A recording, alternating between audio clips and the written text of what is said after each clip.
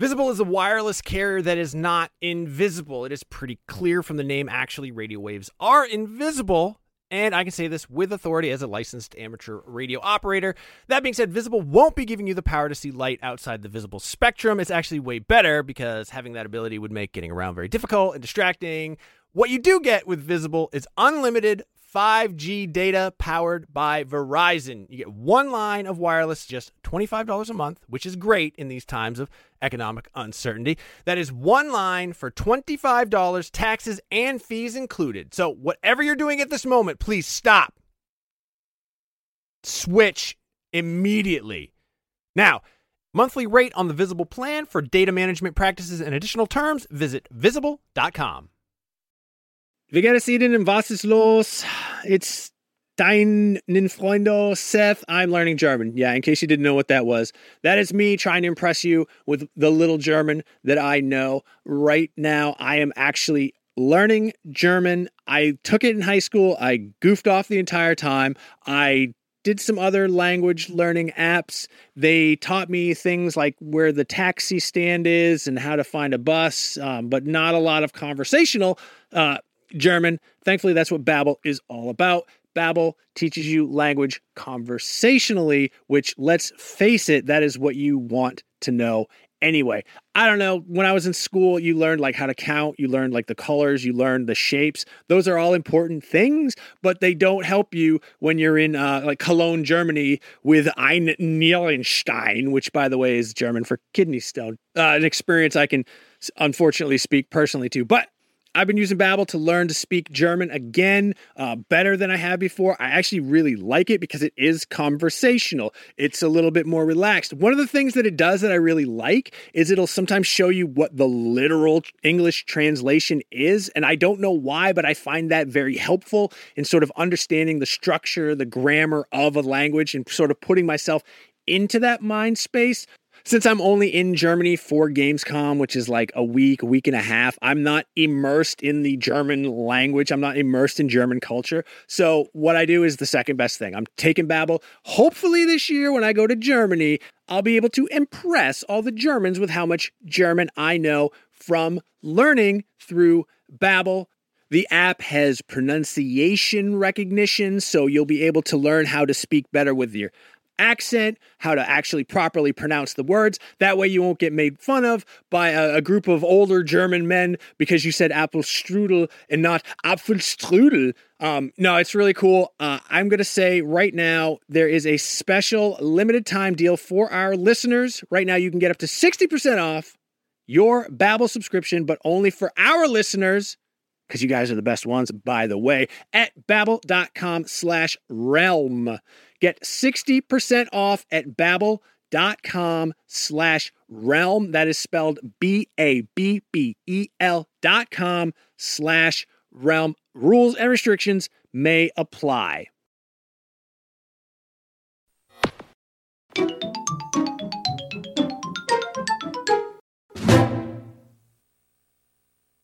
What's up, Ninfrendos? It's Nintendo Voice Chat, episode 681. It's me, your host, Seth Macy, straight from the Techno Dungeon. This week, I am joined by People's Champion, Reb Valentine. What is up to Mr. Seth Macy? Hello. Jada, every podcast Griffin. That is me. Honestly, I've been on every podcast but Unlocked. That's the only one I haven't done. They just haven't invited me on it. They should really get on that.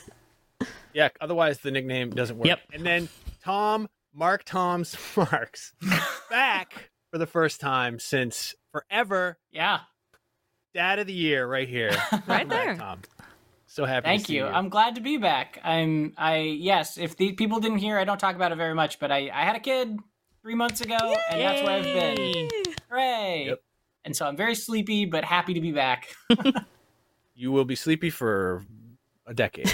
And then by the time you're not, you're just tired because you're old. But, all right.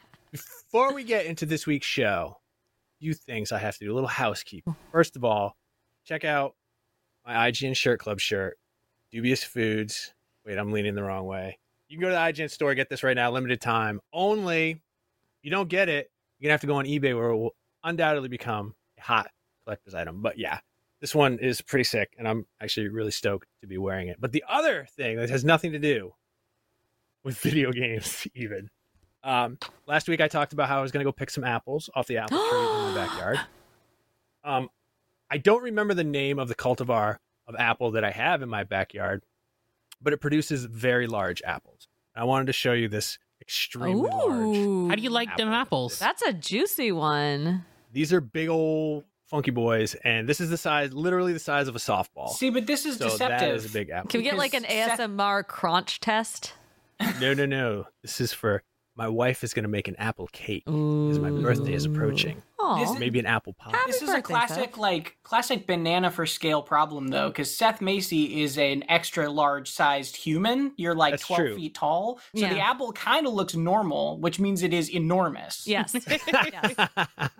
Well, the problem is the bananas that I bought, I was going to do the bananas for scale, but the bananas, for whatever reason at the store, are also huge this week. So I They couldn't grow have things done that. differently in Maine, apparently. I guess, our famous banana plantations that we have in Maine are just producing. But What do you have that you can compare it to? Do you have like an N64 cartridge or something sitting around? Yeah. You don't have a banana. Do you have Donkey Kong 64? I mean, yeah, it's sitting in a 64 playing. Here's background. a regular NES controller. Oh, yeah, that's next a pretty to the big apple. that is is- an yeah. extremely large apple. Yeah. It's a huge apple. It probably weighs, like, literally, it probably weighs about a pound. So that's exciting. It looks amazing. I'm That's, super hey, jealous. thanks for joining us on Apple Voice Chat. Oh, you know what I should have done? I should have done it next to my iPhone. It's an apple. I'd be comparing apples to apples. Boo. Except for I have a Pro Max. So that Boo. listen, I Rev, regret I'm coming feeling, back. Man, I went to the gym this morning. I got a huge, like, awesome pump. I'm feeling incredible today. So anyway, let's get into it. Not a lot happening in the world of Nintendo. They announced some Animal Crossing Lego sets like this morning. Yeah. but just said that they like acknowledged their existence. They didn't tell us anything else. Cute. Adorable. Yeah. Those are going to be going fast. But because that's the only thing that's happening, and it was the only thing, and it only happened this morning, we have gathered together this week to talk about some Switch hidden gems, some indie recs. Because one of the things that people want to hear the most, according to research firm NPD Group, which is not called that anymore, is they specifically, market research shows they want Reb and Tom to give indie recommendations. And so we brought them here with Jada, who also banging recommendations, one of the most talented video game players on earth. So these are all going to be certified just heaters. These are going to be incredible games. If you don't like one of these recommendations, that's on you. That is your fault. This is a really long list, so I actually think that's between all four of us, plus the recommendations read through and a Yeah, comment if you to don't make find for a him, game so. that you like on this list, I don't know what You else might not to like tell video you. games. Yep. You're probably one of those people who's like, oh, Christmas, blah. I would rather sleep in that day than have food. And They're the people who are at Halloween handing out like dental floss instead of candy. If you hand out dental floss on Halloween, no excuse for what happens to your car or your house. Like, I get it. Like, it's a dental hygiene is extremely important. I had lots You're of at surgery NVC. because I ignored that for a while. Everything's fine now. So yeah, no, throw eggs at people's houses on Halloween is what I'm advocating for. So anyway, Brush your teeth. Jada, brush your teeth, floss. Floss is so important. People don't. Anyway, actually, eating an apple is very good for your teeth. Jada, what's up? What you got for us? All right. This week. So, I know we're talking indies and hidden gems and such. I'm going the AAA or quadruple A route because all my games start with the letter A. So it's maybe a little confusing.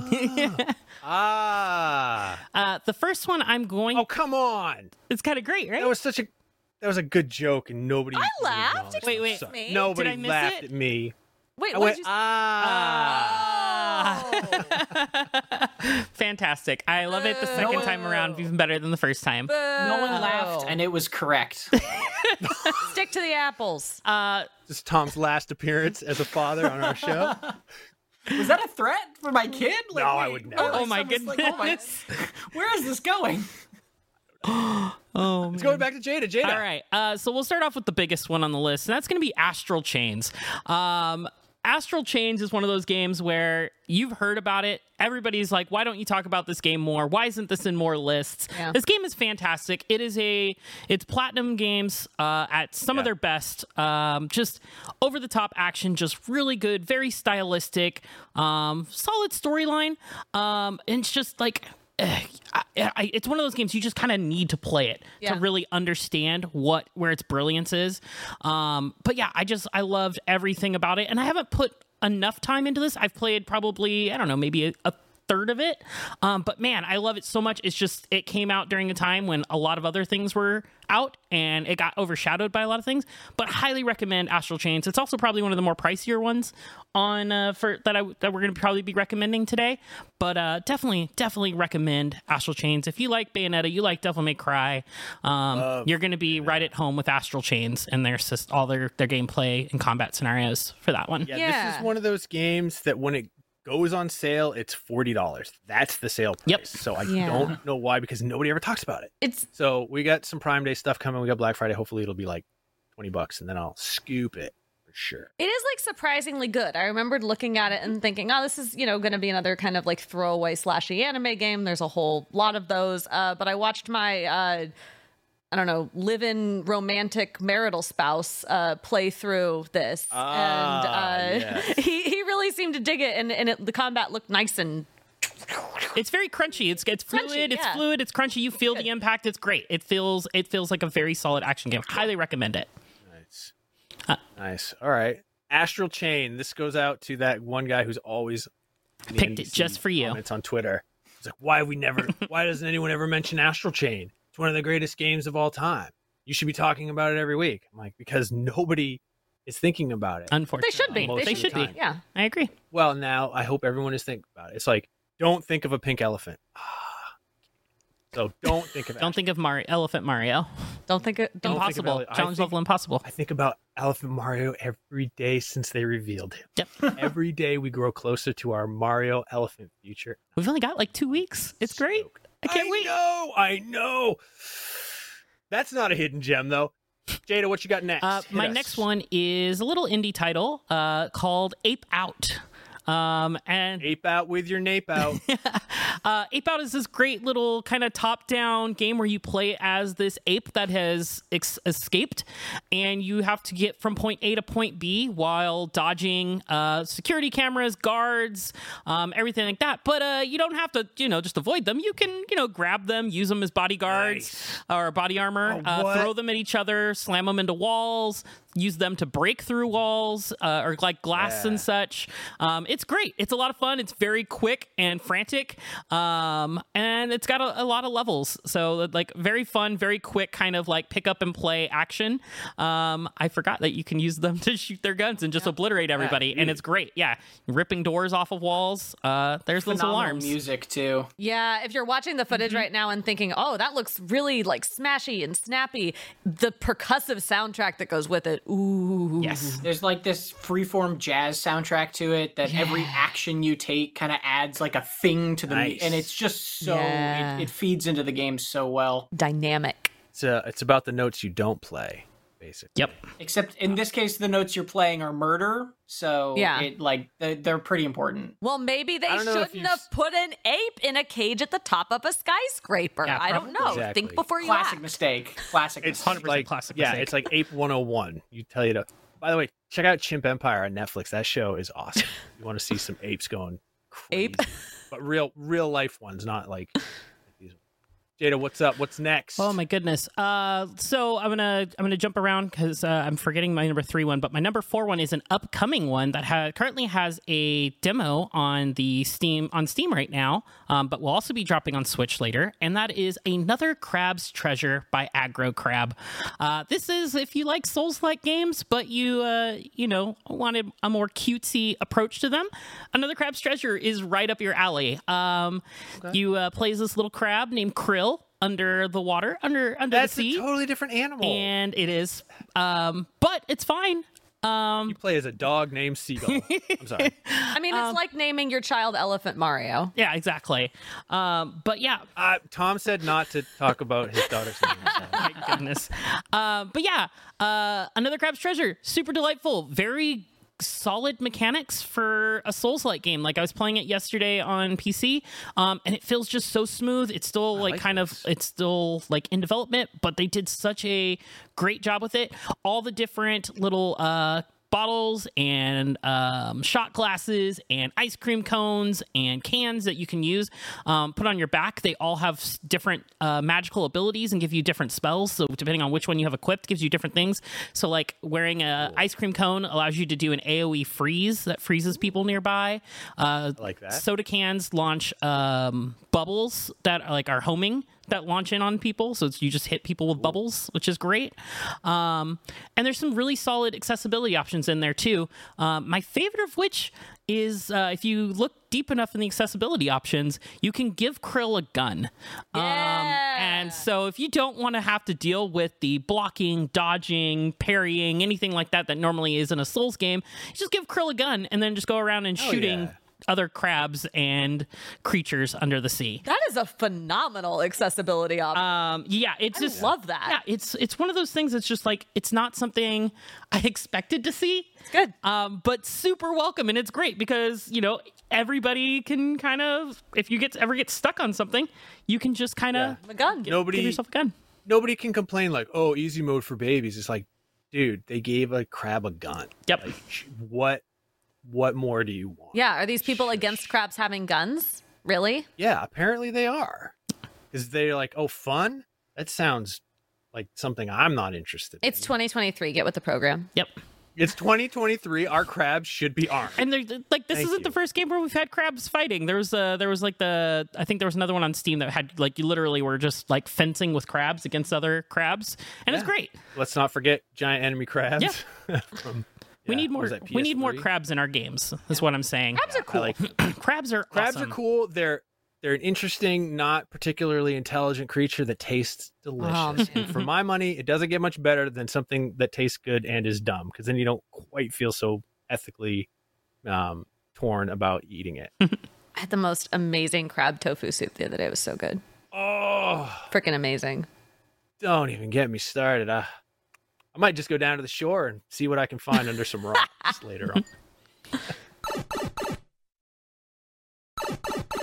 Jada, did you have anything else for I do remember my fourth and final one, and I apologize, Red, I did not put this one in the show notes. I've talked about this one in the past on the show and many podcasts, but I always got to give a shout out to my bud that Aerial Knights Never Yield. Yeah. That game is fantastic, side-scrolling, running.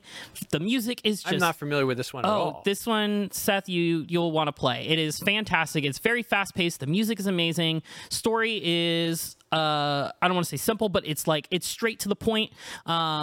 You're just focusing on jumping over, dodging, sliding over things. It's just really fast paced. The music goes with you, is fantastic. There's some great bonus level challenges and stuff in there.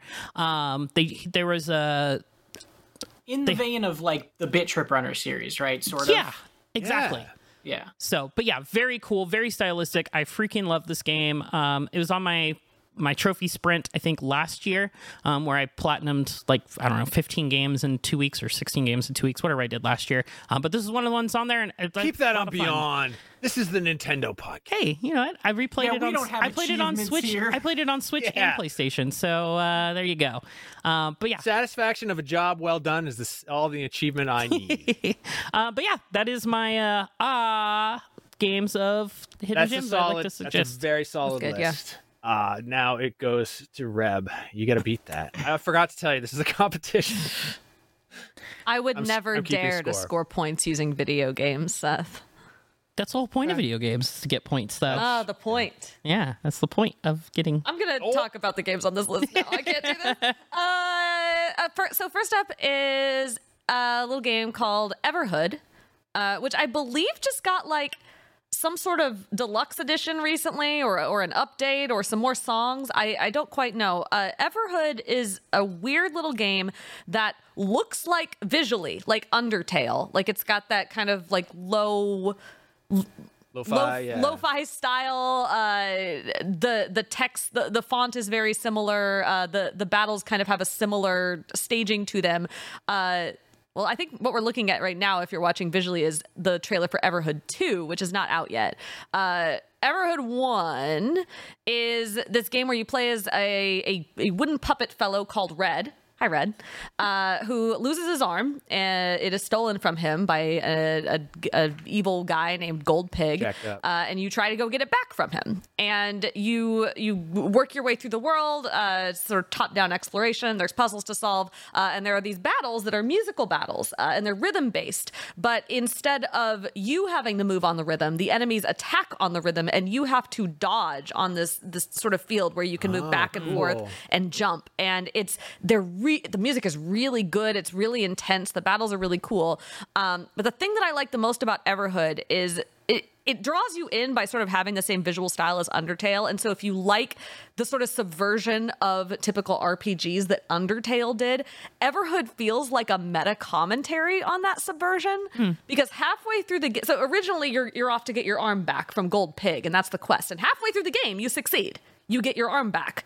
Sorry, spoilers, but you do. Sweet. But when you get your arm back, the game changes and the goal changes and what it's about changes. And the whole thing becomes this really interesting meta commentary on the whole idea in Undertale of monster deaths being significant.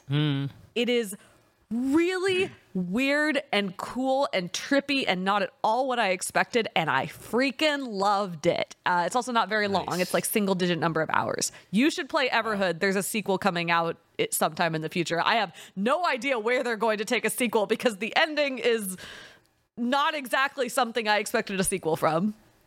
But it's dope as all get out. All right. So far, your first pick, pretty darn good. You might be pulling ahead of Jada. Wow, with one game? I know. I can't compare with the people's champ. Yeah. Just can't compete. This isn't really a competition. I wouldn't pit anybody against one another without them knowing it beforehand. What's next, Reb? What I've got a long list, and Tom's got an even longer one, so we're going to keep going. Well, I know, and we have a long show. I don't need to. I'm the host. You do, if we want to just talk about games, like God forbid we talk about games the whole show. Oh, no. I kind of stream of consciousness my list. I was going to maybe slim it down, and then I didn't have time to before the show. So, No. You know. We're gonna power on through. So next up is a little game called Minute. That was my game of the year, I believe, I can't remember if it came out in 2017 or 2018. I think it was 2018. It's a million years ago. I know. Very good. It's a top-down, one-bit exploration game. Oh my God, I remember this. Sort of Zelda style in that regard. You're a little fellow, you pick up on the beach at the very beginning of the game a sword that is cursed. And the curse of the sword is that you can only play the game for 1 minute. So you have 60 seconds to do whatever it is you're going to do, and then you die and have to start over. And you're basically sort of trying to figure out how to accomplish the things you need to accomplish in the amount of time the game gives you. And that sounds insane, but it works. So there's certain things that you can get that will persist throughout each playthrough. So fairly early on, you get a thing that gives you the ability to move boxes. And then after you've done that, you no longer need to do the steps it took to get the thing that lets you move boxes. You just have that ability from now on, and so you can always move boxes. There's also a couple checkpoints throughout the game that will allow you to start in different places in the world, so you're no longer starting from your house each time when the 60-second counter runs out. But yeah, you're basically trying to. You're constantly thinking. It's very roguelike in that sense. It's Groundhog's Day. You're thinking about it in terms of runs. Like, what am I going to accomplish in this 60 seconds? And the thing I love about Minute is that it's so tight. Whatever it is you need to do in that, everything is designed to be done in that 60-minute or 60-second window. And it just feels very cohesive and thought through. It feels complete in a way that I think a lot of games don't always feel. It has the exact right amount of stuff in it in the exact right amount of places. It's really, just really nicely done. I love Minute. And that's MINIT. Yes, Minute. And not to sound like a broken record, but also a game with incredible music. Yes. Yep. I think most of my recommendations have really good soundtracks. So if you just want to listen to soundtracks, I'm here for you. I sometimes will put the Wind Waker overworld theme on when I'm working, the 10-hour loop. Oh, and because I love it is a really good overworld theme. I did forget to mention that Another Crab's Treasure music is a bop. It's so good. Crab music. It's like it's got like hip hop beats and everything. It is good. It is. I was like I know I know what kind of person designed this. This is somebody who's has messed around on a table or whatnot. They've been mixing them for a while. Right. So like, that's awesome. Yeah. Speaking of really good great DJs with their big claws. Mm-hmm. Yes. Speaking of really good music, another one that I love with all my heart that I think is honestly, it's one of my top 10 of all time. Is a game I've talked about on the show before called Moon. Full name is like Moon RPG Remix Adventure or something like that. It is a game that originally came out in the 90s, only on the PlayStation and only in Japan. And a couple of years ago, Onion Games managed to localize it and bring it west and put it on the Switch. So it's now available. It is the game that inspired Undertale, or one of a couple. And you play as this child who gets sucked into the world of Moon, sucked into to a video game that he's playing, and discovers that the hero of this video game is not a hero at all. He's actually been slaying innocent animals and causing all sorts of trouble for the inhabitants of this world.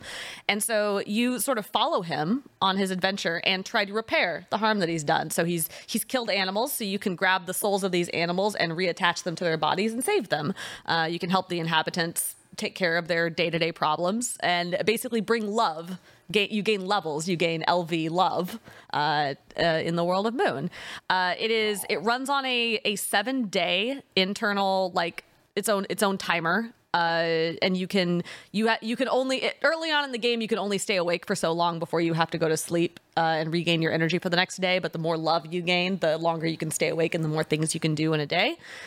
So your goal is basically to get to know all the people in the world of Moon and learn what their day-to-day habits are and what their problems are and help them solve their problems and help them gain love. That's just so wholesome. It's really cool, and you can see as you play through it. There's one scene in particular that when you see it, if you're an Undertale fan, you're like, oh, this is just that thing in Undertale. This is the same thing. Yeah, but the music is incredible. I actually, not to promote my own work on a podcast I work for. Why would you not promote your own work? Please promote your own work. Everybody go follow Duck Valentine on Twitter. When this game came out, I interviewed the composers of Moon about how they composed this game, because in most of Moon, there is no backing soundtrack. It's just quiet, and there's like bird sound effects or whatever. It's quiet. But you collect on your journey these things called moon discs. And then in a menu for the moon disc player that you get, you can build playlists of songs that will then play through your journey in the order that you set them. And you can have them repeat, or you can have them like in whatever order you want. And the music is incredible. The composers for this game, they did a couple songs themselves, but then they went around to all the underground bands in Japan that they were friends with and got everybody to contribute a song. So there's all these 90s underground Japanese bands in this game attributed under their actual band names for just these songs they did solely for Moon. And it is an incredible soundtrack that spans so many different genres and is so weird and not video gamey at all in the best way. That's awesome. Love it. Oh, I freaking love it. I listen to it all the time just as sort of background music. I'm hyped on this one on the music alone. It's so good. Also, same developer has announced it was on the most recent Nintendo Direct, on the Japanese version of that Direct that we didn't see. They announced their next game, which is called it's called Stray Children. I think it looks so good. There's not an international release date yet, but it again looks like it has sort of those Undertale Earthbound kind of flavors, if that's the sort of thing that you like. And I'm so stoked for it. Man, I'm also, now you get me stoked. I'm going to go seek out this game. All these games I'm going to buy and not play. All right, what have you got next? All right, next up, One Shot. One Shot is a game where you play as this young, like, little cat person named Nico, who wakes up in a dark room, doesn't know how he got there, and finds a light bulb, a very large glowing light bulb that he is told by various people is the sun of the world. And he has been chosen to deliver the sun to the top of this tower, the center of the world, which will save it. The world is actively in decay. It is literally about to fall apart as you are walking through it. People are looking around going, yeah, the world's probably going to end tomorrow. Oh God, what do we do?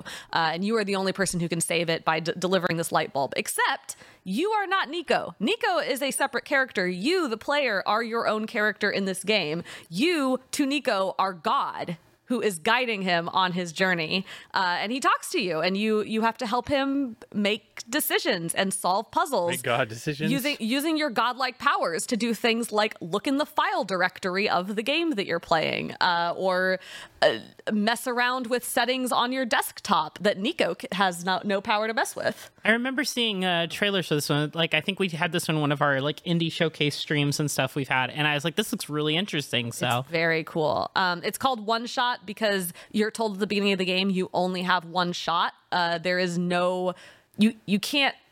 It saves, but you can't like save scum or anything. Basically, when you exit the game, you exit it at whatever point you are currently at. And it's like Nico kind of falls asleep and then he wakes up and he's like, oh, I had like a weird dream that you weren't here.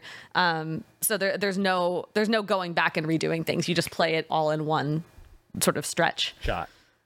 Yeah. It's really good. Sweet. Again, great soundtrack. Beautiful little game. Beautiful. love the art style on it. Looks that one. I never even saw that one before. All right, what you got next? Okay, I'm gonna keep powering through. Game that I reviewed for IGN.com a couple years ago, maybe last year. I don't remember. Tome. Little game where you go around these little diorama like worlds and take photos. It's a photo taking game. You're on a little photo taking adventure. Black and white world. Really, really well designed. Like I described Midnight as being like very tight and complete. Tome I think has that same feeling where it just feels very intentional and put together in this nice way.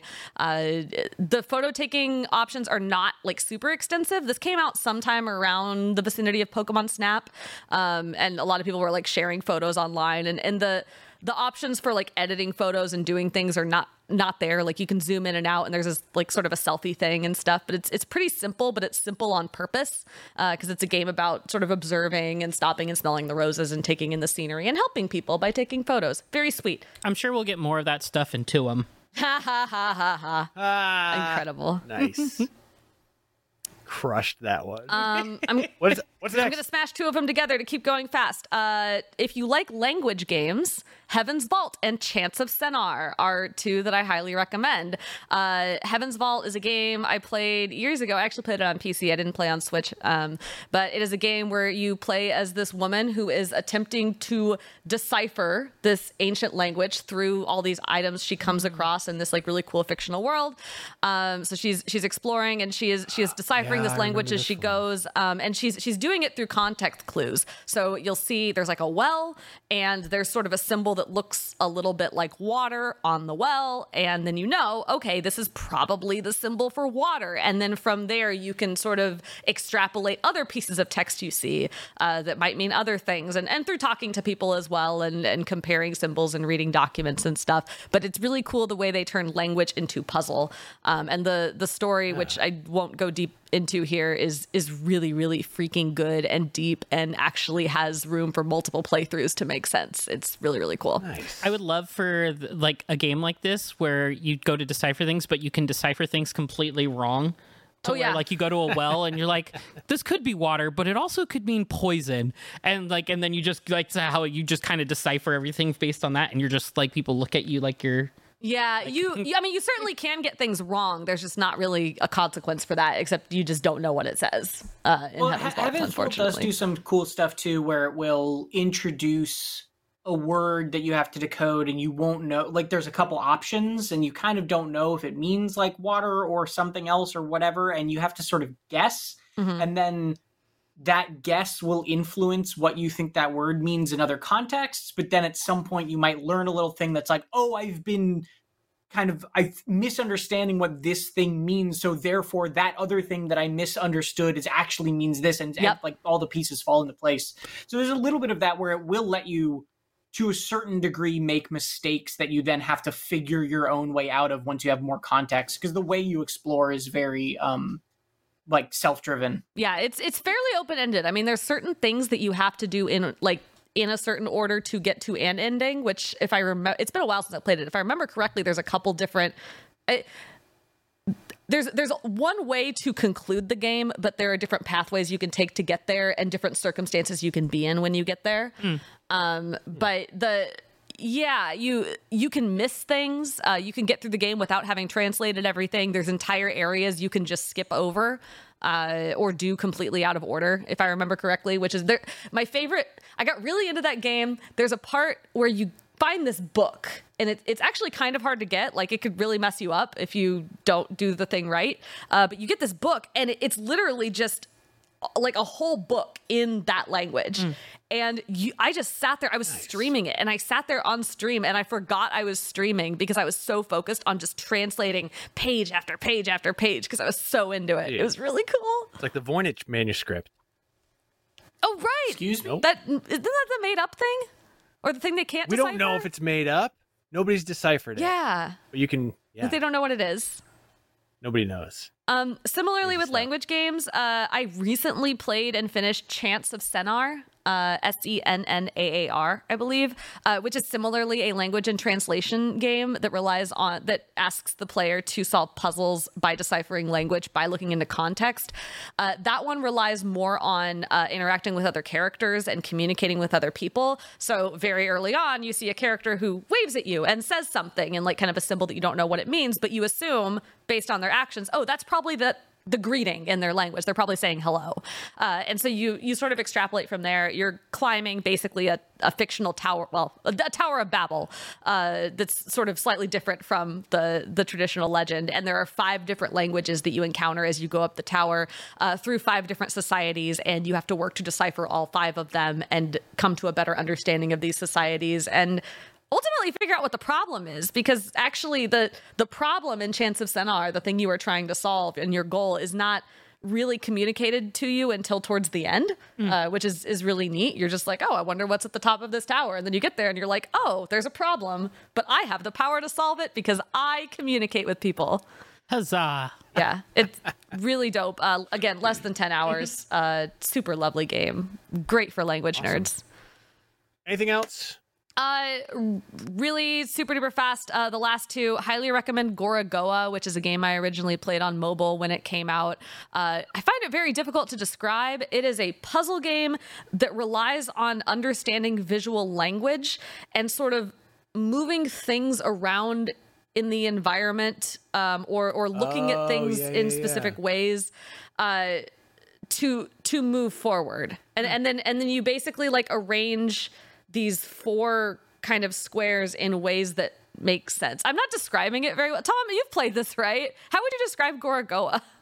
I would describe it as an Annapurna puzzle game. Great. Okay, that'll do it. That actually like, does tell a lot. I mean, I know that sounds joking, but that tells me like a lot. Yeah, it's basically you have a bunch of images that you can sort of take apart and put back together and move around in different ways, and it requires using like perspective and observation of the environment to understand what to do. If you're looking at the video version of this, you can see what it is. It is a very, and you're not wrong to find it difficult because it is a very sort of unique style of puzzle game and how you interact with it and its puzzles. But it's a really beautiful one too. It is. Yeah. And then you had one more. The Reb? last one that I believe I've talked about on the show before and that I reviewed for IGN, which you can go read the review, is Chicory: A Colorful Tale. It was my favorite game a couple years ago. I don't remember what year that was either because time is meaningless. 2019 or 2020. Something like, that sounds right. 2020, yeah. But you play as a little, it had to have been 2021 because I didn't work at IGN in 2020. Oh, there you go. But you play as a little fella, little friend, who mysteriously gains the power of this magic paintbrush and is able to use the power of paint to make the world colorful. It has a lot to say about what it means to be a creative and what it means to use art to engage with the world and how that can be very difficult at times when people only know you through your art. And it also has really cool painting mechanics and really clever puzzles and an absolutely gorgeous Lena Raine soundtrack. So Chicory, heck yeah. Another good soundtrack game. That's it. I'm done. Okay. That was there have been no other good games ever. No other good games, which is a bummer. So that leaves it to Tom to tell us some not good games. Oh, you want me to go next? Yes, please. Okay, so some of these games definitely like, and I think this has been a trend of the others listed as well, is like not necessarily all hidden gems, because the context I went into it with also was like the Switch is approaching the end of its life. Yes. Yeah. There's 7 years of incredible games. You've probably missed some, that are really like, these are the ones that I think are are some of the ones that are worth going back to if you hadn't already, if you missed them. That's the right context. Yeah, right context. That's why I put Astral Chain in there as well. Right, exactly. So the first one I wanted to mention was a very small game that no one's played called Hollow Knight. Nobody, never. No, I'm sorry. I'll stop. Hollow Knight's great. Go play it if you haven't. Anyway, I guess the first one I will say is because I feel like a lot of people pass over Return of the Obra Dinn based solely on the visual style. This is probably one of the best games I've ever played. It is, just like period. It's so good. It's also 1-bit but 3D, so the visuals are like I know I talked to Sam Claiborne when it first came out, and he was like I he had trouble getting past the visuals, which I think is fully. That's the best part. I mean, but it makes it hard to play sometimes. You know, it is visually sort of very different, and I think that turns a lot of people off from it. But I grew up playing games on a Macintosh, so this game appeals to me. The concept of this game is that you are an insurance investigator who's showing up on a boat where now you lost me. Everyone is dead already or missing, and you just are like trying to piece together. You have a ledger of the entire crew and a little pocket watch that lets you see listen to the last moments of their life with a black screen, and then you get to, on the moment that they die, it flashes in and you can walk around like a frozen moment in time of them dying in that moment. And with all that is the only thing. Every time you find a corpse, you can do that. And so you have to take this ledger and a couple other tiny little clues and basically piece together who everyone is, how they died, and if they were killed, who killed them, basically. And it is just one of the greatest games I've it's that and the Outer Wilds are two games where I wish I could just fully wipe my brain and play them again, because there is no other video game I think that is exactly the same sort of experience or feeling, or in the closest you can get, I think, with Obra Dinn is something like the Telling Lies games. Yeah. That sort of, I can't remember the names. Yeah. Immortality was Immortality, Among Us. right? not exactly like that, but yeah. Right, exactly. Not exactly like that, but like kind of the closest you can get. And the reason it's so incredible, and this is the thing that I think sets it apart so widely in my mind as something that was like so unique, is it's an investigation game where all of the investigation quote unquote mechanics are not really mechanics. They are you looking at the environment, piecing together with visual clues and audio clues what happened to these people and who they are. And the amount of information that you can get out of, like, you'll go into these situations and you'll just be like, how am I supposed to find out who any of these people are? And then hours later, everything will be falling into place. It makes you feel so smart. It is so rewarding in a way that like, you know, a quest log investigation game kind of doesn't really provide the same experience. It is phenomenal. I cannot recommend this game highly enough to anybody who has even a remote interest in puzzle games, really. This year I decided I actually wanted to like follow hockey a little bit more than just the most casual of casuals. So I subscribed to a service that streams all of the NHL to your television. The Boston Bruins home opener, I went to watch it and boom, blackout restrictions apply, which I thought was kind of ridiculous because I'm still 200 miles away from Boston, but whatever. Had I had NordVPN, that wouldn't have been a problem. I would have just gone in, changed my settings to another geographic area, and boom, I could have been watching all the Boston Bruins home games like it was nothing at all. So now I have NordVPN, and I can watch the home games of my local teams streaming without being frustrated. It's the same thing with like Netflix. It has all these complicated licensing rules, which from one country to another don't really make sense. So something you could watch on South Korean Netflix, you won't be able to watch on the United States Netflix unless NordVPN, boom, switch to South Korea, and you're watching whatever Korean drama that you want. I highly recommend you do that. I haven't done it myself, but people seem to enjoy them, and who am I to try to bring down people's enjoyment? NordVPN, more than just entertainment and sports availability, it's going to protect you, especially when you're traveling, when you're using public Wi-Fi. People are trying to get in there. They're creeping on you. Bad actors, people trying to steal your password, your bank account details. Who knows what the government's doing these days? I can't keep track. They're all over the damn place. NordVPN, It's going to protect you. It's going to protect up to 6 devices because I know you have at least that many devices in front of you right now that can hook up to the internet. Boom. Fastest VPN in the world. You're not going to get any buffering. You're not going to get any lagging. It's going to stop your ISP from bandwidth throttling, which they do. That's kind of sneaky, especially how much you're paying those guys. There's threat protection to protect you from viruses and malicious malware and whatever else unsavory actors are out there. If you want to get the best discount off your NordVPN plan, go to nordvpn.com/NintendoVC. That's nordvpn.com/NintendoVC. Victor Charlie.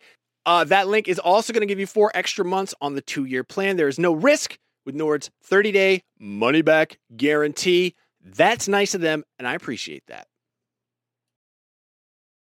This episode is brought to you by Reese's Peanut Butter Cups. In breaking news, leading scientists worldwide are conducting experiments to determine if Reese's Peanut Butter Cups are the perfect combination of peanut butter and chocolate. However, it appears the study was inconclusive, as the scientists couldn't help but eat all the Reese's. Because when you want something sweet, you can't do better than Reese's. Find Reese's now at a store near you. Another day is here, and you're ready for it. What to wear? Check. Breakfast, lunch, and dinner? Check. Planning for what's next and how to save for it? That's where Bank of America can help. For your financial to-dos, Bank of America has experts ready to help get you closer to your goals. Get started at one of our local financial centers or 24/7 in our mobile banking app. Find a location near you at bankofamerica.com/talktous. What would you like the power to do? Mobile banking requires downloading the app and is only available for select devices. Message and data rates may apply. Bank of America N.A., member FDIC. Yeah, so Oberdin, not like necessarily a hidden gem, but an absolute phenomenal game that if you skipped it, don't. It's just so good. I said I'm not going to skip it. A couple other games that I've definitely mentioned on the show before that I'll go quickly on. Tinykin came out a couple years ago. Yes, and I remember that one. It's like, it looks sort of like Pikmin on the surface, but it is actually closer to something like the Banjo-Kazooie era platformer modernized. Yeah. Really, really fun little 3D platformer, not super long, very fantastic cute art style, very fun for collector completionist type players too. There's a lot to do there, and it's all pretty clearly laid out for you. Another one that I've also talked about, I know I've talked about on the show before, is Far Loan Sales.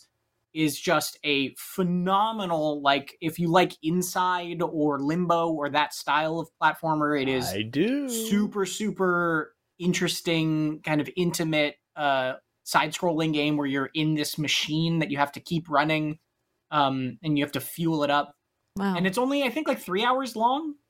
The reason I'm mentioning that game also is because it got a sequel called Far Changing Tides kind of recently. I actually like the original more.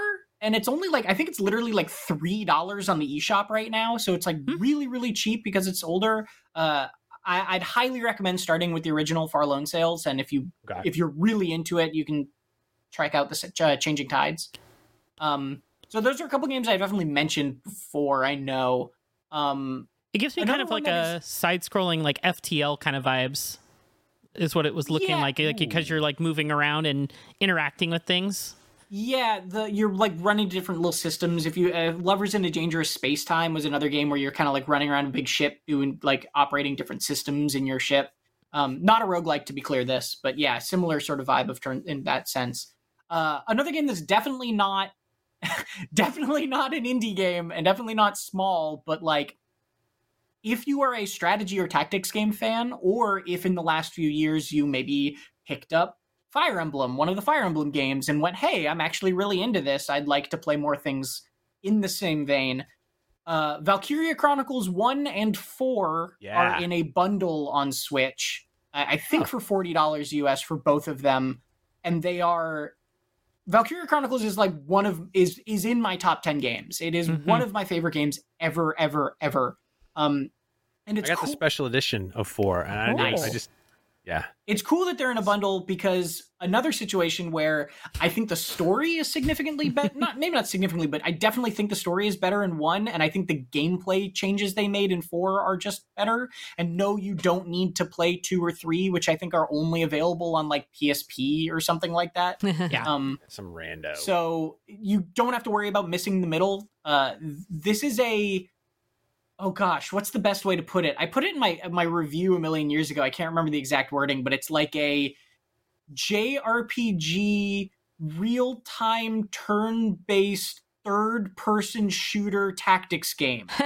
Yeah. Yeah. I couldn't have said it better Amazing. myself. It's insane. It's in an alternate reality World War II with magic, and you're controlling your units on this battlefield, and you have looking down at them on a top-down tactical map. But then when you select one, you zoom in, and you're actually controlling them in third person, and you can move and control them directly, and then enemies will shoot at you while you're moving. But then as soon as you press like the aim button, it goes back into turn-based. So you have to make these decisions where you can't just like run out into enemy fire when you're positioning yourself, but also you have the ability to make sort of like very careful decisions in a turn-based tactics style. It's so unique and so good for anybody who loves tactics or strategy games. And I don't even like tactics and strategy games, and I like Valkyria. There you go. So those are slightly older, not super old, but on the older side. So if you've come around to strategy games in the last few years, those ones are really, really worth going back for. Yeah. Let's see what else. I put down a million games, so I'll continue to go quickly. Another kind of cool, fun one that's weird and unique. I'm trying to pick a lot of interesting games. Was Battle Chef Brigade. This is one I'm sure we talked about on the show years ago when it came out. But this is a match 3 / side-scrolling beat-em-up game where you are like, it's like Iron Chef. The match 3 part is Iron Chef, where you're competing to make delicious food. But then to get the ingredients, you got to run out the back door of the kitchen, and you're in a side-scrolling action game, and you kill monsters and then pick up their ingredients and run back into the kitchen and put them in a pot and cook them. It's really, again, very strange, but a genuinely high-quality game. I love when ideas like that work out. When somebody's like, I'm going to mash up these weird genres that don't sound like they should go together, and then it actually just they figure out how to make it very, very fun. I've definitely mentioned this one on the show too, but again, it's been years since this came out, so I wanted to give it a love if you haven't played it. Do it. Yoku's Island Express is also worth going back for. It's a pinball Metroidvania. Once again, strange mashup of genres, but it's a side-scrolling Metroidvania game, but when you are a little stink bug mailman who's rolling around a little ball of mail, and you have to go around all the island delivering the mail. And the way you do that a lot of the times is by pushing this little ball into what are essentially pinball boards and have flippers. And instead of a jump button, you have to get onto these flippers and bumpers and kind of knock your way around the map. And it's a full Metroidvania just with this pinball movement mechanic. And it's also just one of those things that sounds like it would be weird and works so seamlessly and fluidly that you're surprised there aren't more games like it suddenly, you know? Stop me if anybody wants to jump in on any of these. And I There's like 4 of these on your list that I'm like eagerly waiting for you to get to. Okay, then I'll keep going. I'll do a quick shout out to a game called, which I don't know, we've definitely, Lily definitely called out on this show a million years ago, which is the Adventure Pals. Shout out to Lily. And the Sorry, say again, which one? The Adventure Pals. And one of the reasons I call out the Adventure Pals is because you might know the developer's most recent game, Cult of the Lamb. Massive Monster, I think. Massive Monster, that's what it is. And the Adventure Pals was I believe it has co-op side-scrolling sort of action game, and it's got the same sort of they make such cute games, right? And this one is not as creepy, but it's a really just very, very fun side-scrolling action game if people are into that sort of thing or we're looking for something with co-op, you know, to hold you over till wonder or whatever. So that's a quick one. Another phenomenal one, if we want to go back to Annapurna, is Sayonara Wild Hearts. Yeah. This game is... I think when this game came out, I said to people in the office, I was like, I'm glad I didn't review this because I don't think I could have not given it a 10. It's like a 45-minute game. And it's essentially a concept album that you then play through this sort of like dodging obstacles game mechanic. It's beautiful. The music is phenomenal. You can literally beat it in an hour because it's just this album that you're playing through. I listen to the soundtrack all the time. It's such a cool game. If you're, I will say, but maybe watch the trailer, and if it's like not your genre of music, probably you won't be into it as a whole. But if you're like bobbing your head, you will enjoy the rest of the game. I promise. Okay. Yeah, Sayonara Wild Hearts is time for super. One more. Time for one more Tom pick. Yeah. Oh my goodness. Well, let me just. I know it's hard. Let me read the ones that I just wrote down, which is like, okay. Wilmot's Warehouse is a great organizing game. Spiritfarer, I've definitely talked about, is just an incredible game, like dealing with death in a really cool way as a platformer. Lonely Mountains Downhill is this awesome downhill mountain biking game.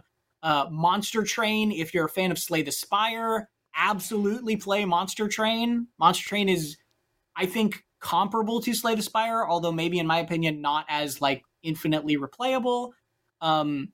And then Hypnospace Outlaw. I don't know if this game is out on like how this game would play to feel not, or how it would feel to play not on PC. Right. But Seth, you need to play Hypnospace Outlaw. I know. It's everyone is told. It's a game where you're like a 90s it's a 90s PC internet simulator, basically, where you are like a mod going around looking for people breaking the internet law. It's like very, very funny and fun. But the last game I will actually give a little more time to, if you have not played this, I know I've mentioned it before as well, but is a game called Crosscode. Yeah. It's a top-down action RPG that came out a number of years ago and sort of blew people away with how much it had, because it's this really indie game. But like graphics in the vein of if you've been playing Sea of Stars lately, and it's so unbelievably deep and huge, and it's very, very fun. And the idea is that it's like your character is going to this basically like MMO world, sort of. So like it feels like an MMO, but it's single player. It's fully single player, and it's just, the combat is really good. The story is really good. It is shockingly long and big and has so much to dig into. So if you are a fan of action RPGs or like pixelated RPG games, Crosscode is, I think, mandatory for any fan of that genre. I don't say that very often, but it feels like one of those ones that really slips by people's radars and is just so much better than you would ever think, looking at it as just like another pixelated indie RPG, if that makes sense. Yeah. Also really good if you're a fan of like the dot hack, either games or anime, or just like Sword Art Online, just or that kind of theme, that style. The vibe of being in this very elaborate, like living within this very elaborate MMO where something has gone potentially awry. It really like delivers on that feeling specifically. Yeah. I slept on this one for a while, and when I got to it, I was like, why? Why did I wait so long to play this game? It's just, I literally could not play anything else until I finished this game because it was that good. Like, this is kind of a backhanded compliment, and I don't mean it that way, but it is like, it's unexpectedly good. Yeah. Right? It is, I think looking at it on the surface, you would not think it is like quite as impressive as it ends up being. I'll put it this way. I didn't expect it to be as long as it was. Like, I went in looking at sort of the visual style and the pitch and the premise and everything. Like I 15, 20 hours. I thought 20, 30 max. Yeah. What's it tap out at? I think 100? I think I put in 45, 50 for it. It's long. It's got some depth. And not in a bad way, though. I mean, it keeps you with it. Like I wanted to keep going. It doesn't feel agonizing. How long to beat says 53 hours for main and sides. Okay, well maybe I'm exaggerating a little bit, but it was quite long. And they added a DLC to it. There's a they had a DLC that dropped, I think, last year or the year before. I can't remember. But yeah, there's even more stuff. It's even longer. So that's a big pile of games that I love and don't want you to forget about in the last 7 years. I literally went through a list of like, since the Switch came out, and was like, what do I really want to like tell people that is worth going back for and trying again if they missed it? For everybody going, oh no, the Switch is near the end of its life cycle. It doesn't have any good new games coming out. Well, I bet you didn't play all the ones we just listed, so get on it. Yeah. I didn't, and I try to play everything. Do. Hey everyone, it's Red the producer just hijacking the podcast real quick because I have a few of my own personal recommendations and I don't have a lot of time, so yeah, let's get this started. 13 Sentinels, Aegis Rim, developed by Vanillaware, kaiju and time travel. It's amazing. Please go play it. Let's move on. The Case of the Golden Idol, Return of the Obra Dinn, as Tom Mark said, Celeste, Strange Horticulture, Dredge, Inscription, Steamroll Dig 2, Katana Zero, Eastward, and a little gem called Horus. That's really good. It's about a robot that gets brought up into this family and stuff happens. It's really cute. Okay, gotta go get the thing now. Okay, bye. Also, this week's NVC column is going to be about these games, as well as other people like who've been on NVC are throwing in their suggestions as well. But I'm going to real rapid fire my picks. Axiom Verge 2, I never shut up about it. It's a game that I started playing. I never actually played the first. I own the first, but I never played it. Played the second one, and it was one of those games I was telling Jada, I was like, oh, I'm playing this every night until I'm done. And I did that, and I loved it. We were talking about this in the planning meeting, and like after I saw the suggestion for it in there, I was like, oh, I have that downloaded. Let me go ahead and try it. I lost like 3 hours of my night playing that game because I was like, this is so good. And I was like, I almost contemplated stealing it from Seth for this list so it could fit in my list of games. I would have been honored to make a quintuple A list. So the other one, I picked this one, Boomerang X, and then I saw news that the developer's shutting down. Oh. Yeah, it's very sad. Sucks. Yeah. But the developer, they were working on Boomerang X2. This one was one of those, like, I think, Tom, either you or Dan was like, do you want to check out this game? Like, no stress if you do. And I was like, and I checked it out, and I was like, I need to review this game because this game rules. It's not like super fast or super long. I think it's maybe like 3 or 4 hours, but it's fun, it's pretty challenging, and it's different. And it's the closest thing we've had to like a Metroid first-person game, even though it's not. But if you play it, you'll know what I mean. Panzer Paladin, another game that I reviewed that I loved a lot. Loop Hero, I never shut up about Hero's that. great. In the earlier days before it came to Switch. That game rules. And then Arcade Paradise is the most fun you'll ever have washing socks. That game is weird and awesome, and everyone should check that one out. So there it is. Like I said, we're going to put these into our column this week. So if you missed any, don't worry about it. There'll be more. This is we're eating good in the Switch world. Like this is, I would dare say that the Switch's library is the best of all time for any game system ever. Wow. That's a bold claim. This is a bold claim. Well, it's a true claim. I think it's up there, certainly. Like it's very, very high up there. At the top. It's the number one game library of all time. You know why? Because even if there was only one game and that game were Tears of the Kingdom, it would win against all the others. That's the best game ever created by human beings. A little game, a little indie called Tears of the Kingdom. So, All right. Like we were saying at the top of the show, Tom has been gone.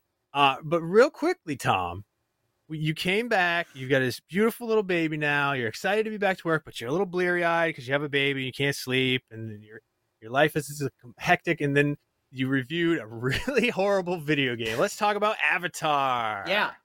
I reviewed Avatar Quest for Balance. I don't know why I did. I wanted to hurt myself. I was in too good of a mood, I guess. No, this is a game that we saw. It got announced like 3 months ago, and then they were like, hey, it's coming out in a couple months. And we were like, oh, okay. And I saw the trailers, and I was like, I don't know about that. But people have been waiting for a good Avatar The Last Airbender game. Keep waiting, folks. For so long. This is not it. It's just real bad. To be clear, I did this to myself. I chose to review this game, but it's just like a mess of a thing. It is so clunky. The combat is bad. The way it retells the story is sort of embarrassing and rude to the source material. As people watching, like so much of the game is turned into just like sliding block puzzles rather than anything else. Yeah, this looks like an iPhone game circa 2011, like all the gameplay mechanics. There's so much of the game is built around these puzzles where the like conceit of the puzzle is that you can't jump while you're holding a torch and you got to get a torch to a different you place. can burn yourself. And it's like the Which just avatar makes sense. the avatar can literally fly, and it's like, no, you can't get past that beam of water that he can control with a torch. It's just feels so poorly thought out. I don't know fully what happened here. It feels like they got to a minimum viable product, and then the publisher or whoever, I don't assume to know how game development works, was like, okay, we just got to get this out the door. Because if they had like a couple more years making this, it probably would have benefited greatly from it. It just feels super, super rushed and super like it's just not good. It's very Everything sad. I'm seeing on the screen just looks The bit that we're watching right now, if you know the Avatar series, is like a very emotional, like it was basically showing a comic book retelling, style retelling of what in the show is a very like hard emotional episode and like character moment for Aang. What did they just like breeze over that? There's no literally this is the review it cut off, but literally right after that panel of Momo shows up being goofy, it shows the literal corpse of his teacher like on the ground, and it's like Aang found his dead teacher. Anyway, moving on, do this sliding block puzzle. It's like ridiculous how much often it does that. I know that's what I do when I lose a loved one that was murdered. I go out and solve puzzles, and No, and literally, we all deal with grief in our own ways. I genuinely think that the scene right after that, because it just sort of glosses over that episode where he discovers that all of his airbending friends are dead, and then it's like, here's a Temple Run knockoff where you're riding an elephant koi. Play that now. And you're like, but what about why? Well, we could have done that other thing, right? And it's no. It's just it's a really, really baffling game. It's very unfortunate. I don't like just bashing on games for no reason, but I give it a 4. This is the lowest score I've given a game since Balan Wonderworld, and I had hope that it would maybe be something kind of interesting, but it's just not. This is a licensed property. Been a good Avatar game? They have money to make things that have a little more care put into them than this. Yes. So I don't want to get... This is the same publisher that made Nerf Legends, which I believe we gave a 2? Sounds right. This is like, I think they do a lot of licensed things, and some of them are Nickelodeon All-Star Brawl or Nickelodeon Kart Racers, and others are Quest for Balance and Nerf Legends. And it's just like the quality consistency is really, I believe it's called Game Mill Entertainment is the publisher, and they just like, some of the things feel very rushed. Some of the things feel like they've had a lot of care put into them, but they mostly do these licensed things, and it's very hit and miss from what I've seen. That's kind of the story of licensed video games generally, right? Sure. Like, I mean, Seth, you're a little older than the three of us, but I remember growing up. I'm a lot older than you all three a tiny combined. Bit. So. But we grew up in an era where you could go to like a Walmart and they would have a giant bin outside the video game technology section that was full of like $10, $20 discount video games, and you'd rifle through it and it would be almost entirely licensed games, and the quality level was real hit or miss. Like there are so many licensed games that were just bad and unmemorable and not worth your time at all, but every once in a while you'd get one or two where you're like, that was really like, I very distinctively remember the Lord of the Rings games, or at least one of them being Two up Towers. there. Two Towers. Yeah, Two Towers specifically was quite good. And there's like a handful of other licensed games out there that I know are very beloved to people. But by and large, I think it's because licensed video games in general are very often not conceived because somebody had a really good idea that fit perfectly within a specific licensed property.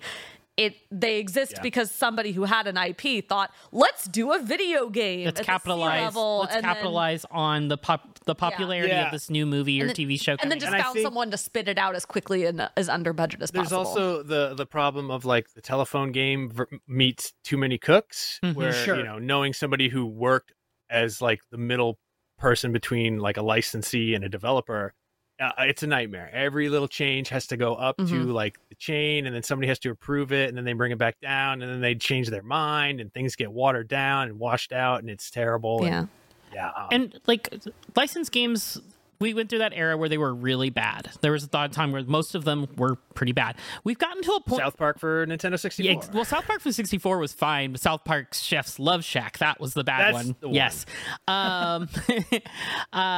We've gotten to a point now where they're starting to get a lot better. The newer South Park games are great. Yep. Stick of Truth, Fractured Butthole Star are Wars great. games Star Wars are- games are great. Star Wars games are doing Marvel Spider-Man. We're looking forward to Wolverine coming. The Marvel stuff has been Well, hit or miss. Avengers, generally above generally average. hitting. Like, I enjoyed Avengers, but I know it's not a great game that a lot of people did not enjoy. Sure.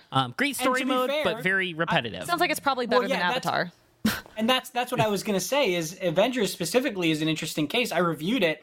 The story mode of that game was fun. It's fantastic. The story mode of that game was not bad. And then it was the live service stuff that felt like it was the really big miss there. So it kind of missed in a different way than just like the bargain bin licensed game does. Yeah. Yeah, and I mean, we had old good ones too. Marvel Ultimate Alliances were great back in the day. One better than two. Two was fine, but one was better. But yeah, I think we're getting to a point where it's like, I think developers are getting smarter about things that they decide to take on for an IP license. Like Firaxis did Midnight Suns. It's right in their wheelhouse, strategy games. And I really enjoyed Midnight Suns. I know a lot of people don't like card games and their strategy stuff because it feels too random. But I will say, if you haven't played Midnight Suns, go play Midnight Suns because it gets a lot better the more time you put into it because you customize things out and then you just set up some amazing wombo combos. Games as a baseline are so much more expensive to make now. It takes so much more time to make. That's also I true. think if you are somebody at a corporation that has something and you think, oh, let's make a video game, and then you look at the prices just for baseline video games, you immediately go, well, nah, that's fine. Yeah. And so I do think it's correct that we have far less just sort of churned out Licensed stuff. nonsense. Yeah. I'm going to bring this back around. Yeah. We were talking about how I'm way older than you. I remember going to Sears and picking through the $1 Atari 2600 and ColecoVision games because a licensed game had caused the industry to collapse. That was, of course, the ET game, which Atari made a lot of mistakes, but that was kind of the thing that broke the dam back in the 80s. But yeah, good times to just have your parents throw you into a bin full of video games and tell you, pick out 5. All right. We talked so much about games that we like. Now we have to talk about games that we hate. Just kidding. I don't do that. But we're actually going to go to Question Block. Let's do it. So that we can answer some questions from you, the audience. Send them to nvc@ign.com with the subject line. And I can't stress this enough. The subject line has to be Question Block or else it gets filtered out and I don't see it. I have a catch-all little inbox for Question Block stuff to go. Please, for the love of God, Question Block. That's all you need to put. Okay. Andres Villalba asks, what's the first video game you ever played and what is the first Nintendo game that you ever played? Tom, I want to start with you. What's the first video game you ever played? And if it's the same game, like that's even better. I don't remember the exact timing because I was super young. So the first Nintendo system my family ever had was a Super Nintendo. And I do distinctly remember playing Link to the Past very, very young. My mom would tell me... Yes! Yeah. What a great first game. My mom would tell me that she would stay up after me and my brother went to sleep and play Link to the Past. But then also we would play Myst with her on her computer a lot. Oh, that's not really a game. All right. Ouch. Wow. Shots fired. So those are games... sorry, Myst fans. Sorry, Misties. That's those are the games that I remember earliest, right? Because I was extremely young when we were playing those. Okay. Because, Link to the Past came out in, 1990... 91? 91. It came out in 91, and I was born in 91. So, it's... Sorry, oh Seth. my God, dude. Sorry, Seth. And now were you all three born in the 90s, by the way? Were you all Yeah. No, born in the 90s? I'm an 80s baby. Whoa. Hell yeah. Okay. Yeah. Seth, let me make you feel really old. I was born in 91, and now I have a child. Tom, don't you and I have a very close birthday or something? Didn't we establish that at some point? I think so. I think I remember that conversation, yeah. Yeah. Well, Tom and I are Anyway, the exact same age. Yes, it's true. We're twins. Yes. No, yeah. So I think it was probably one of those. Link to the Past is probably the right answer. That's a pretty good That's a pretty good first game. All right, Jada, in the 80s. In the 80s. What do you remember? So my first game is I was like 3 years old, barely able to hold a controller. But I also got to hold a gun because original Super Mario and Duck Hunt was my first combination game. That's why you're pro crabs having guns. Yes, that's why I'm pro crabs hunting. Got it. Yeah, anytime you get to shoot birds out of the skies in a video game, I'm all for it. That also might explain why I like to shoot deer in video games, even if it doesn't give you anything. I don't know. Maybe that's just a part of my upbringing. Thanks, Mom and Dad. Hate deer so much.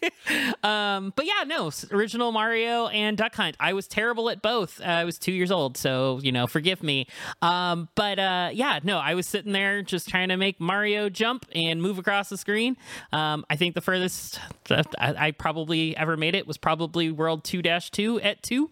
But I take that as a it's pretty good. Pretty good. I remember my dad sitting there with me and just kind of nice working through it. Honestly, being able to coordinate a jump over anything. Oh, I died many times. I died many times, and he told me I used to cry. Be a gamer. He told me I cried a lot, but it's okay. I was 2. That's And then when Jada was 4, she figured out the minus world glitch. So. But yeah, that was me. I was nice. That's a good one. All right, Reb, no pressure. 90s. It's gonna be like. It's going to be a game. You'll actually never guess. This is the first video game I ever played. First video game you ever played, and then the first Nintendo game that you ever. Same one. You will absolutely never guess this. It is a wild deep cut. Donkey Kong 64. It is a wild deep cut. It's older than you expect. Older than I expect. I'm going to say you played like Kid Icarus or something. It was on the Nintendo Entertainment System. When I was a child of roughly 5-6 years of age, I was in the after school program because my parents couldn't pick me up. 1997. My parents couldn't pick me up right after school, so I had to go to the after school program for a couple hours, and they had a Nintendo Entertainment System. And it had many games. It had Mario. It had Duck Hunt, but they took the gun away, so we couldn't play it. Yeah. There was a crab in the class. It had Marble Madness, which I remember very fondly. Oh man, I love Marble Madness. But the first, and it had Legend of Zelda as well. But the first one I actually played was this weird game called Milon's Secret Castle. Oh my God! Wow, that is a deep cut. It is. Which, if you do not know Milon's Secret Castle, it is Mario-like. It is a platformer where you play as a little dude who can shoot bubbles that do damage to enemies, and it's weirdly, it's almost kind of open world because you start, there's this castle outside and you can go into the doors in any order, but some of them you just there it is. That's Milon's Secret Castle. Some of them you just physically can't reach until you unlock like ladders and pathways and stuff. But you enter these rooms and each room is kind of a different level and they're very open-ended, and the majority of progress is made by shooting bubbles at various walls and blocks until you find ones that break and give you like the key to move on. As you can see in the gameplay we're watching, there's absolutely no telling unless you already know which ones are going to break and which ones don't. So it's very difficult to progress in this game, and as children tend to be at games, I was not good at this. The thing to do, because we had a 10-minute... To be fair, it's not a good game. No, not especially. We had time limits because we're playing in the after-school program, so we could only play... We had a little egg timer, and we would set it for 10 minutes, and after 10 minutes it would ring, and you had to give up the controller to the next person in line. And so you can't get very far in this game in 10 minutes. And the thing most people did was not know how to play, walk all the way to the right like you do in Mario, jump off the edge, and end up in the well, which is super dangerous. And you would usually either die or just be completely unable to get out. Also. Yeah. So, yeah, I have terrible fond memories of this game. Never got anywhere. Yeah. Well, that's okay. It's not a good game. It's an earlier NES game. I can't remember who the developer is, but it's one of those ones that I'm feeling like was one of those ones that just made like that kind of crappy game that wasn't that great, but it was early. The early Nintendo games, they're still figuring things out. Yeah. So, all right, now I'm going to talk about how old I am again. The first game, I don't know if I played it, but I remember the first video game I ever saw was that really bad version of Pac-Man on Atari 2600. Oh man, I remember seeing it. I don't remember like whose house it was. It was like friends of my parents, and they had like a older kid. Well, he's older than me. I was probably 4, He was like 8 or 9, and he was down in the basement playing, and I just sat there and just was like, oh my God, this is the most incredible thing I've ever seen in my life. He's moving that stick, and then the little thing on the screen is moving, and like I said, I don't remember if I actually played it. One of the worst ports of all time. Look at how bad that is.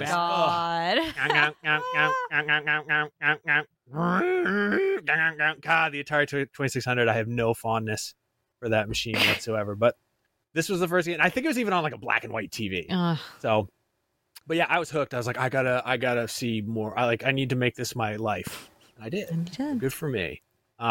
First Nintendo game I ever played. I definitely 100% remember going over to my friend Daniel. What up? Shout out to Daniel Bowles. He lives in Burlington, Vermont now. I think he's like a journalist. Oh, cool. He's doing all right. Good for him. Shout out to his whole family. They're wonderful people. Yeah. So we would go over there, and his dad would always just be like, oh, I went to a yard sale. I bought an Atari 2600. I bought an Atari 5200. He would just like bring home like a television. You got a like yard sale. So we would just go to Daniel's and we would play all these really bad games. And then one day he's like, dude, you got to come over for a sleepover. He didn't say dude because it was, like 1986. Anyway, he was like, you got to come over for a sleepover. We rented this Nintendo thing. And I was like, oh, well, yeah, obviously I'll come over for a sleepover. And then, I mean, it was like the scales fell off my eyes. Like we'd only seen these crappy, in television, Coleco, Atari 5200 consoles. And then there was this little man, a little plumber from Italy. You might know his name, Giuseppe. He was working on the sink, and he's like, hey, you got to play this Mario game. So we played Super Mario Brothers. That is the first game. And it was more mind blowing than the first time I saw a video game, period, because I was like, there's a point to this. The games before that, there was no point. You just got points. Like you say, like I said, the joke you're making earlier, like you just got points. You get to the highest level you could. But I was like, wait a minute. And then my friend was like, dude, no, wait. Push down on that pipe. And I was like, okay. Oh my God. There was something, just such a mind-blowing experience that seared into my memory. 2 of my 3 most sort of biggest jumps forward in video gaming were Mario games, which was the original Mario and then Mario 64. Like I haven't felt that way playing a video game other than the first time I did VR. It was like such a shift in the way things were. So that was the very first Nintendo game I ever played. Super Mario Brothers. Shout out to the Bowles family out there in Burlington, Vermont. That's where they live now. Used to live in Maine. Friends with my family. Okay. I rambled a little bit too long. I apologize for that. I get excited. Never apologize. Josh Gowing asked, and then we only have about 2 minutes. Fast. So this is going to have to be like rapid fire. Besides Donkey Kong 64, what is a game that is widely recognized as terrible that you still love? First off, no, I'm just going to throw it to Reb. Reb, what's a game that you love that is generally felt as a terrible game? So pick someone else really quick. Quest 64. Okay, Jada. I loved this RPG. Wow, I've back never on the heard anybody say that. It is not a great RPG, but I loved it back in the day. I had to rent it multiple times until I was able to actually find a physical cartridge and buy it on my own when I got older. But I love the ability to just kind of build your character differently, which was a thing I didn't really experience in RPGs back in the day, where you could choose, do I want to be a fire mage? Do I want to be a water mage? It was Avatar. Without being Avatar, you had fire, water, earth, and wind. And depending on how you upgraded the combination of skills, you would get different spells and stuff. And there was buffs, debuffs, damage, all types of different spells. It was great. I loved it. All right. I remember enjoying one that and game only as a person. kid. All right, Tom. What about you? What's a terrible game that's generally recognized as terrible that you love? Well, I will not stand for Donkey Kong 64 slander. I love that game. Neither will we. Yeah, same. But B, probably this is heavily based on nostalgia, but Bubsy. I played the crap out of Bubsy when I was a little kid and didn't know any better, and it is like the first Bubsy, to the point where like a good one, the tone and like the music, because you die so much in that first level because it's a terrible game, that like I remember him, the tone he says, "What could possibly go wrong?" at the beginning of that, like oh man, Bubsy will stay with me. I know it's not good, but it does stay with me. It's fine. That's the point here. Reb, what do you got? I I looked it up, and it's apparently not regarded as bad as I think it was, but a little DS game called Contact by Grasshopper that I really liked. Contact. And it was her dad the whole time. No, it was touted as sort of an Earthbound-like, and I think it disappointed a lot of people because it wasn't quite as funny and it wasn't quite as deep, but I really dig the ending to that game, and I wish they had made a sequel. And the little dog Mochi was so cute. That is actually a cute looking game. I'm going to say real quick before we go, the Faxanadu for the NES. I love that game. It's not really well regarded, but I still love it nonetheless. It's got some cool RPG elements. It's got some cool graphics, and you climb a big tree, and there's elves and dragons and stuff. And that's what 12-year-old me was super into. 12-year-old me and 45-year-old me. All right, but that's all the time we have for this week's NVC podcast. My outro has been deleted accidentally, so I'm just going to wing it. If you're watching us on YouTube, leave us a like and a nice comment. If you are listening to us on a podcast platform, please leave us a review. It helps spread the good NVC word. Reb, Jada, Tom, thank you all so much. Red, shout out on the ones and the twos. And remember, Nintendo Voice Chat is the only podcast where you can get the thing. Hey there, this is Justin Bartha. I made a funny new podcast, King of the Egg Cream. It has the greatest cast in the history of podcasts with actors like Louis Black. I'm torn by my feelings for two women. Bobby Cannavale. You can eat it, or if someone hits you, you can put it on your cut. Melanie Linsky. I wonder what these marvelous things are that look just like boiled chicken feet. Jason Ritter. I can break things and pick locks and kill people. Michael Stuhlbarg. The whole point is to inspire people that they should make themselves better. Ari Grainer. No, don't whet its appetite. What are you, an idiot? Me, Justin Bartha. That's not just any egg cream, that's a Lemke's special. And all narrated by the hilarious Richard Kind. This is the story of Harry Dalowitz and how he rose from nothing to become New York's King of the Egg Cream. So if you like funny true stories, come listen to King of the Egg Cream, available wherever you get your podcasts.